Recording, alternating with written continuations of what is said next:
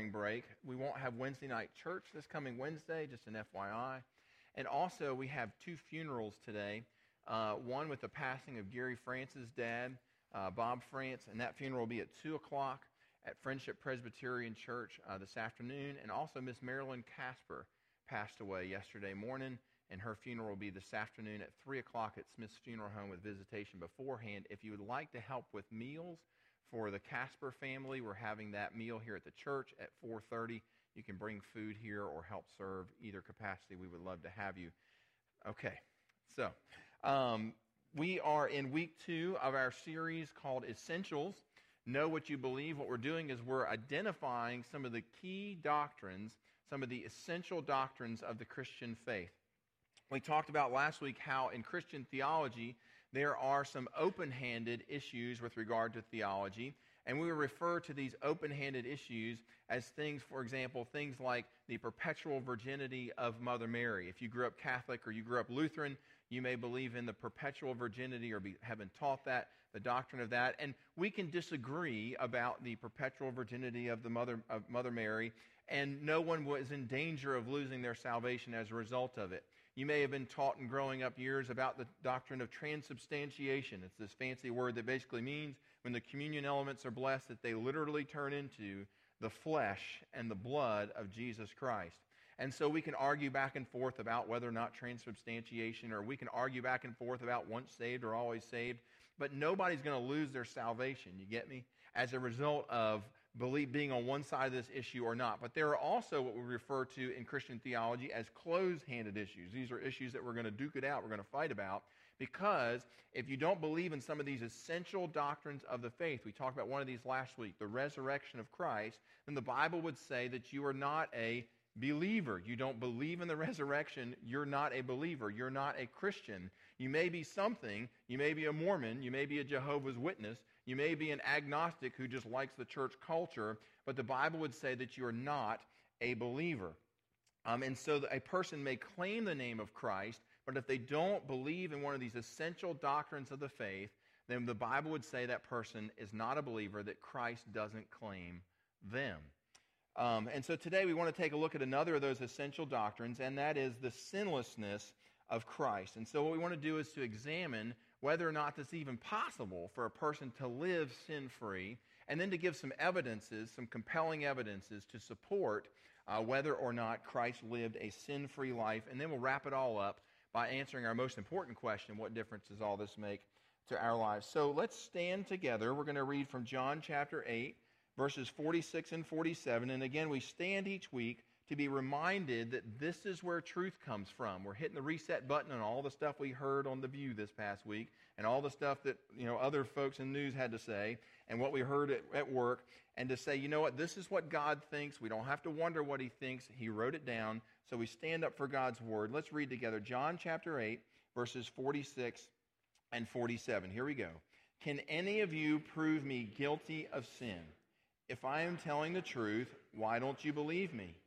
He who belongs to God hears what God says. The reason you do not hear is that you do not belong to God. You may be seated. All right, thank you so much. Let me give you just a little bit of background about these verses. Jesus in John chapter 8 is in the middle of a very heated argument with the rabbis. The rabbis have accused Jesus of a number of things. They've accused Him of being a liar. They've accused Him of being demon-possessed, that Jesus literally was possessed of demons.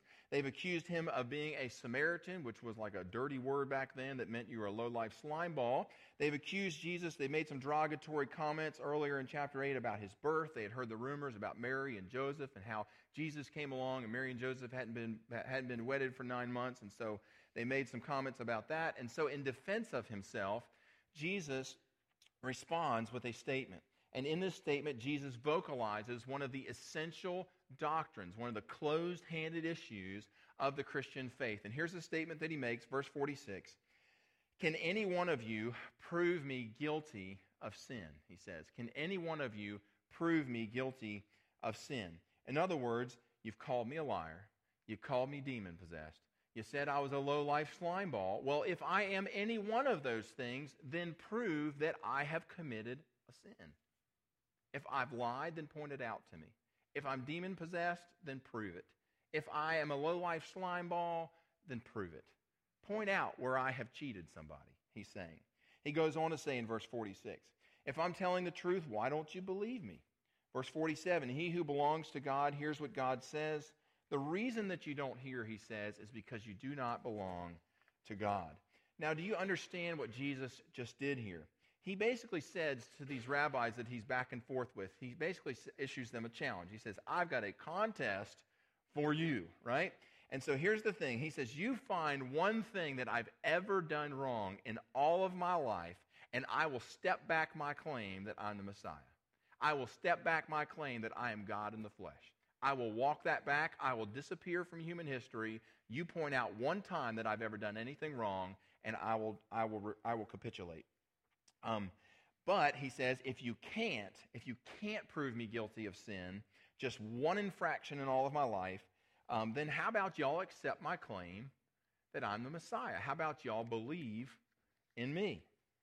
And that's perfectly reasonable. I mean, if there's this guy and he's never committed a sin in his life, well, maybe, just maybe, we ought to take what he has to say with, some degree of authority there. But on the other hand, what an unbelievable claim that Jesus just makes. Who can prove me guilty of sin? I mean, what person with blood running through their veins has ever been able to make a claim like that? It almost sounds preposterous. Friends, you try throwing that challenge out to your wife. And boy, she'll come up with some stuff. It won't take her long. Well, 5 minutes ago, she said, or you throw that claim out there in front of your children and you watch what happens. You throw that claim, can anybody prove me guilty of sin in your workplace? And man, people will come up with stuff. They'll watch what happens. You throw that challenge out in front of your parents. My mom and dad are here today. Please don't go ask them that question. Please don't go ask them that question. Watch what happens. They may be your parents. They may be your family members. They may be your close friends, your coworkers. But friends, if we were to issue that challenge out to people, folks would be lined up around the block, ready to tell stories on us of, oh, well, I remember when. Let me tell you about, right? And so this brings us to consider our first piece of compelling evidence that Jesus lived a sin-free life. And so compelling evidence number one is that Jesus didn't throw this challenge out to his friends. He didn't throw this challenge out to his family.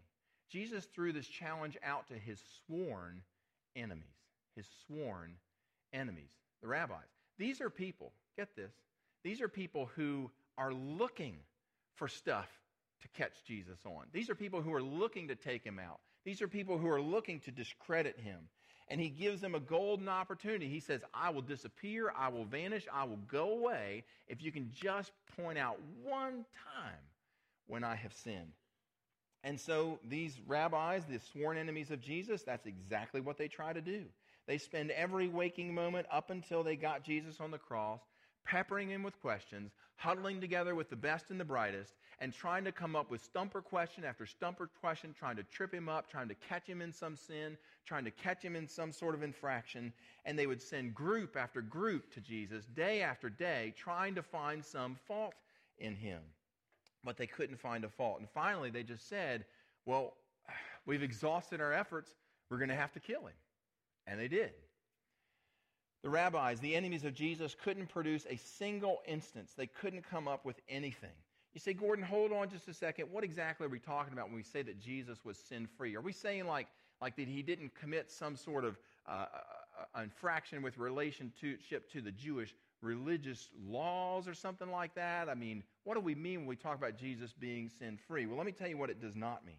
It does not mean that Jesus was violation-free only in relationship to religious rules and observances. For example, that maybe he missed synagogue one Sunday, or that he didn't do one of his offerings that he was supposed to do at some particular time in the year. That's not what we're talking about when we talk about Jesus being sin-free. He was much more than that. And nor do we mean, when we talk about Jesus being sin-free, that he had this kind of Mother Teresa, this Florence Nightingale, this big heart for people. That's not what we mean. Like he was just this loving person. Oh, he was sin-free. He never thought about anybody but himself. He was just a loving person. But when he was a kid, or when he was 15 years old, some things happened.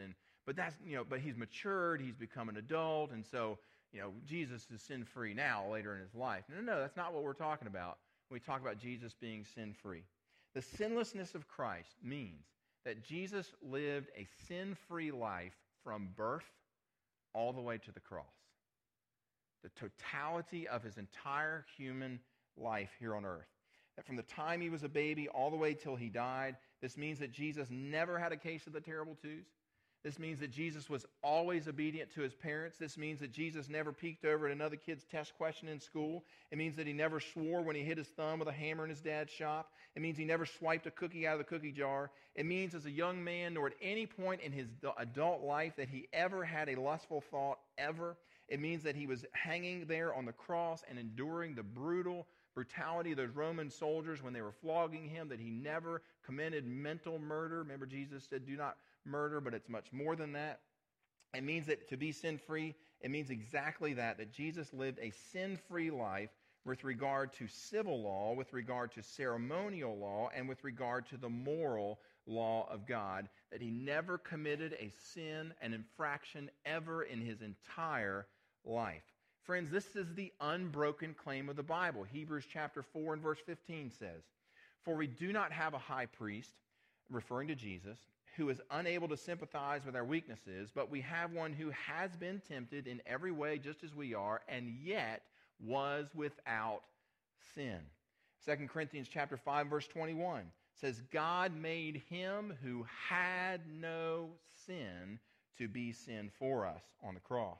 And 1 Peter chapter 2 and verse 22, Peter writes, "He, Jesus, committed no sin." This is Peter, who from the very beginning of Jesus' public ministry walked with him for 3 years of his public ministry, and looking back says, the guy never sinned.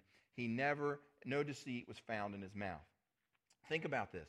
Jesus often frequented the temple, but we don't have a single instance where Jesus offered a sacrifice for his own sins. Why? Because he didn't have to. Jesus prayed on the cross. He prayed, "Father, forgive them." Never do we have a single instance where Jesus prayed, "Father, forgive me." Why? Because he didn't have to. Friends, I'm going to change. I was going someplace else. Anyhow, I had 23 pages to share with you today. So I had to cut that down a little bit so we could make it out of here before the sun went down. But in any case, you say, "Gordon, I'm curious, why does the Bible go to such great lengths to make this claim that Jesus ever sinned? I mean, why does it even matter whether or not Jesus, maybe he did something a little bit wrong when he was earlier a kid or something like that, or a teenager, just did something wrong." And so, I mean, what difference does it make? I mean, people would have thought, yeah, he's still a good guy. I mean, he's very gracious. He owned his stuff. And so what does it even matter that Jesus maybe committed some sin earlier in his life? Well, the answer to that question is that if Jesus had committed a single sin in his life, he would have been disqualified as our sin substitute. He would have been disqualified. If he had gone to the cross and he had had sin in his heart, then God would have not accepted the sacrifice that Jesus made on the cross for you and for me. You see, in Old Testament times, God set up animal sacrifices as a way for the Jewish people to make atonement for, or to make right with God, the sins that they had committed. And they would take a lamb. They would inspect the lamb over the course of 12 days. This is Hebrew, or no, Hebrew. This is Exodus chapter 12, verses. See, I was going to go into this stuff, but I'm not going to go into this stuff. Anyhow, but there's where they would inspect the lamb for a number of days, and they would watch it carefully, and they would make sure that there was nothing wrong with it. And then they would take that lamb, that unblemished, that perfect lamb that didn't have a broken leg, didn't have a boil, didn't have anything wrong with it. They would take it to the temple, and they would make a sacrifice for their sins. What God is teaching here with that whole sacrificial system is that God is willing to accept the life of another for the penalty that should fall on us. That is that they're taking the lamb to the temple to sacrifice the life of the lamb, the blood of the lamb, for what penalty should fall on us. In other words, God is saying, I will accept a substitute on behalf of the Jewish person for their sins. And so this substitute has to be without blemish. It has to be a perfect lamb. It has to be spotless. It has to be flawless. In other words, for there to be a permanent solution, though, because see, they had to keep bringing lambs to the temple when they'd sin. And so in order for there to be a permanent solution to the sin problem, a human lamb, if you would, a human substitute had to be offered. And again, this substitute had to be perfect. Just like the lambs were perfect, Jesus had to be perfect. And friends, this was Jesus' mission in coming to earth, to be our human lamb, our human substitute. This is why John the Baptist says in John chapter 1 and verse 29, he declares of Jesus, he says, look, behold, the Lamb of God, referring to Jesus, that takes away the sins of the world. And this is why Peter referred to Jesus in 1 Peter chapter 1 and verse 19 as Christ, a lamb without blemish or defect. Friends, Jesus never committed one act of sin in his whole life, one act of wrongdoing. And if the rabbis had been able to produce just one sin that Jesus had committed, then Jesus would have been a blemished lamb, and therefore his death would not have been able to pay for anyone's sin. His death on the cross would have been meaningless for us. You say, well, Gordon, okay, I get that Jesus makes this claim that he was sin-free. I see that the Bible makes this claim that Jesus was sin-free. I get why it's so important now that Jesus, our human substitute, be sin-free. I get that. But if all we have to prove that Jesus was sin-free is that the rabbis couldn't dig up some dirt on him, I mean, they didn't live around him all the time, right? They weren't there with him all the time when he was out doing stuff. They were just, they would just see him for an hour while they were there throwing their questions at him, and they leave, and they come back, and they leave. And this whole thing went on, and I mean, you're right. The rabbis didn't live around him. And so that brings us to compelling evidence number 2. Compelling evidence number 2 that Jesus lived a sin-free life is the evidence of his own family's affirmation. His family's affirmation. Mark chapter 6 reports that Jesus had as many as 6 brothers and sisters. And here are their names. Mark chapter 6 and verse 3, it says, "Isn't this the carpenter?" These are the people in Jesus' hometown as Jesus is preaching among them at the beginning of his public ministry. And they're like, "Isn't this the carpenter? Isn't this Mary's son, that guy named Jesus? And the brother," keyword brother, "isn't this the brother of James?" Some people that we knew growing up around, went to school with them. "Isn't this the brother of Jesus, James, and Joseph Jr., and Judas," who they later called Jude, "and a guy named Simon, his other brother? Aren't these his sisters here with us?" And the people took offense at Jesus. The interesting thing is that all throughout Jesus' public ministry, none of his brothers and sisters wanted to have anything to do with him. None of his brothers or sisters believed in him, thought that he was the Messiah. In fact, Mark chapter 3 and verse 21, they're out trying to discourage Jesus from doing this public ministry, healing people. And so here's what happens.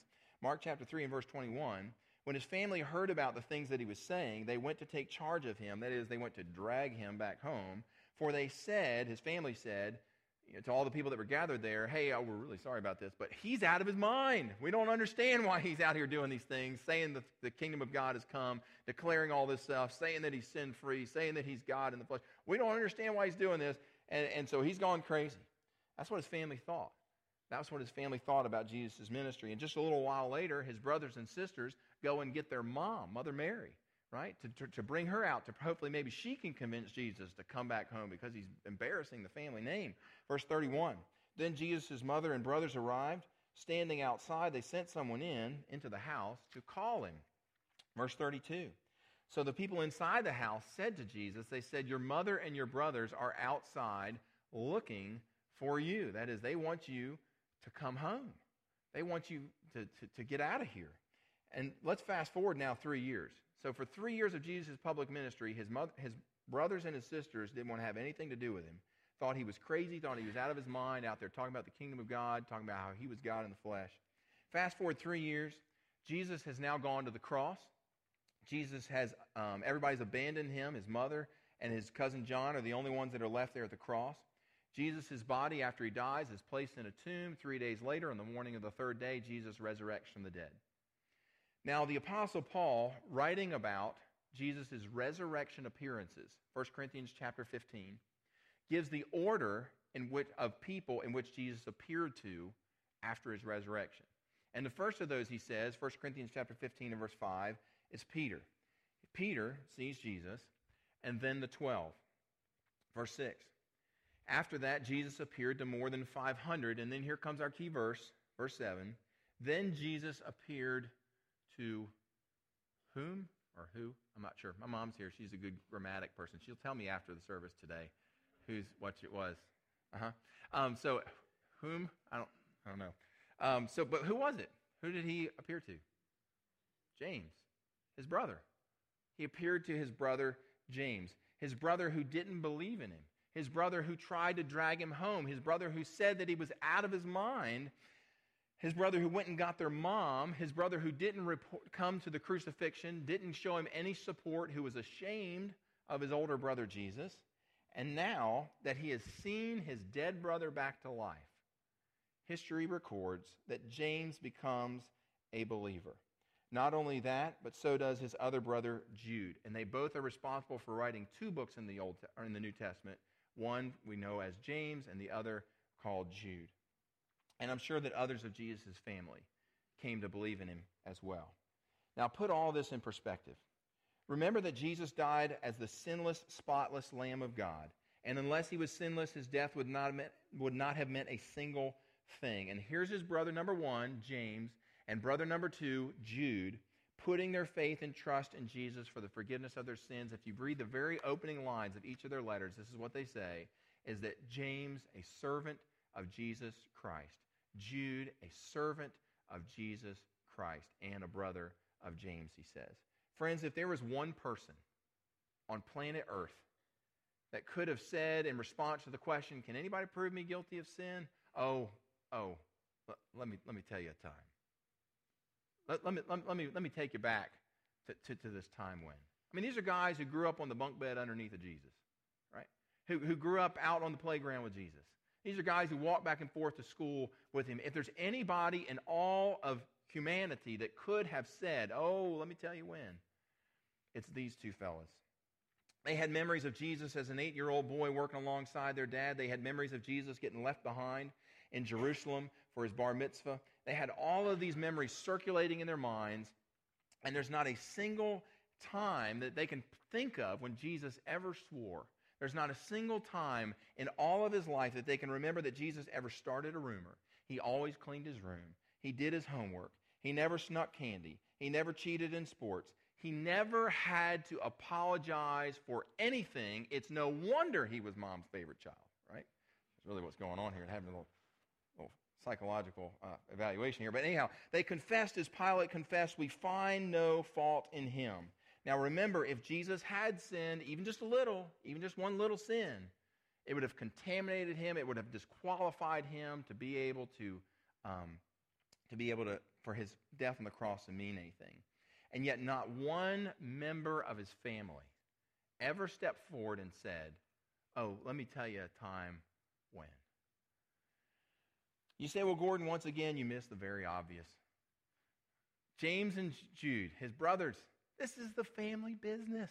I mean, of course they're not going to turn state's evidence against their brother. It's going to wreck the family business. This is the law of self-preservation going on here. Well, that may be true, except for one little historical detail.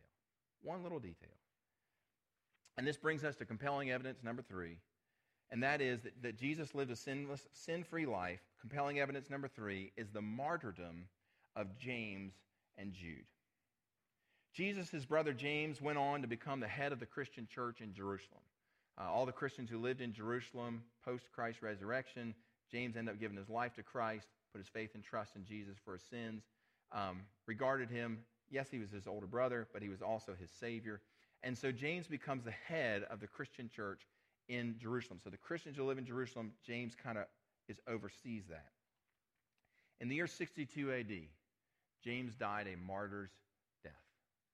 He was stoned to death by the Jews. Also, Jesus' brother Jude spent much of his life traveling as a missionary in Asia Minor and was eventually martyred. He was beaten to death with clubs. He had his head crushed by a broad axe. And his body lays today in a crypt in Rome. Friends, if these guys knew that their brother had sinned, that is, that his death on the cross meant nothing, that he was a fraud, he was an imposter, he had not lived a sin-free life, if they knew that, why would they give their life on behalf of him? Why would they give their life to defend a testimony that they knew to be a lie? Many people have given their lives over the course of human history for things that they believed in. Rarely would anyone give their life for something that they knew to be a lie. If you want compelling evidence that Jesus lived a sinless life, look no further than his brother James. Look no further than his brother Jude, who died testifying that Jesus was indeed the sinless, spotless, blemish-free Lamb of God given to die for our sins. All right, well, let's summarize. God's justice demands that a sin substitute be offered to pay the penalty for our sins. However, that substitute has to be perfect and blemish-free and sinless, and the Lord Jesus Christ came to earth, lived a sinless life. Therefore, when he died on the cross, his death satisfied the justice of God on our behalf. His sin-free life is proof that the rabbis who were his sworn enemies, right? The reason why they couldn't find any sin in Jesus is because he lived a sin-free life. His sinless life is proved by his family, who found no fault in him. In fact, they believed in him so much that they were willing to give their own lives on behalf of this testimony rather than recant it. You say, okay, Gordon, well, that's really great. I appreciate you sharing this morning. You're working hard up there today. I feel a little bit closer to God, but will you bring this around to where the rest of us live? What difference does all this make to my life? Well, that's a very good question. Let me see if I can answer that. You see, now that the justice of God has been satisfied through the death that Jesus has paid on the cross, God is free to do some really wonderful things. God is free to enter into a personal relationship with you and with me. God is free to call us his children. God is free now to speak blessings into our lives. God is free to give us eternal life.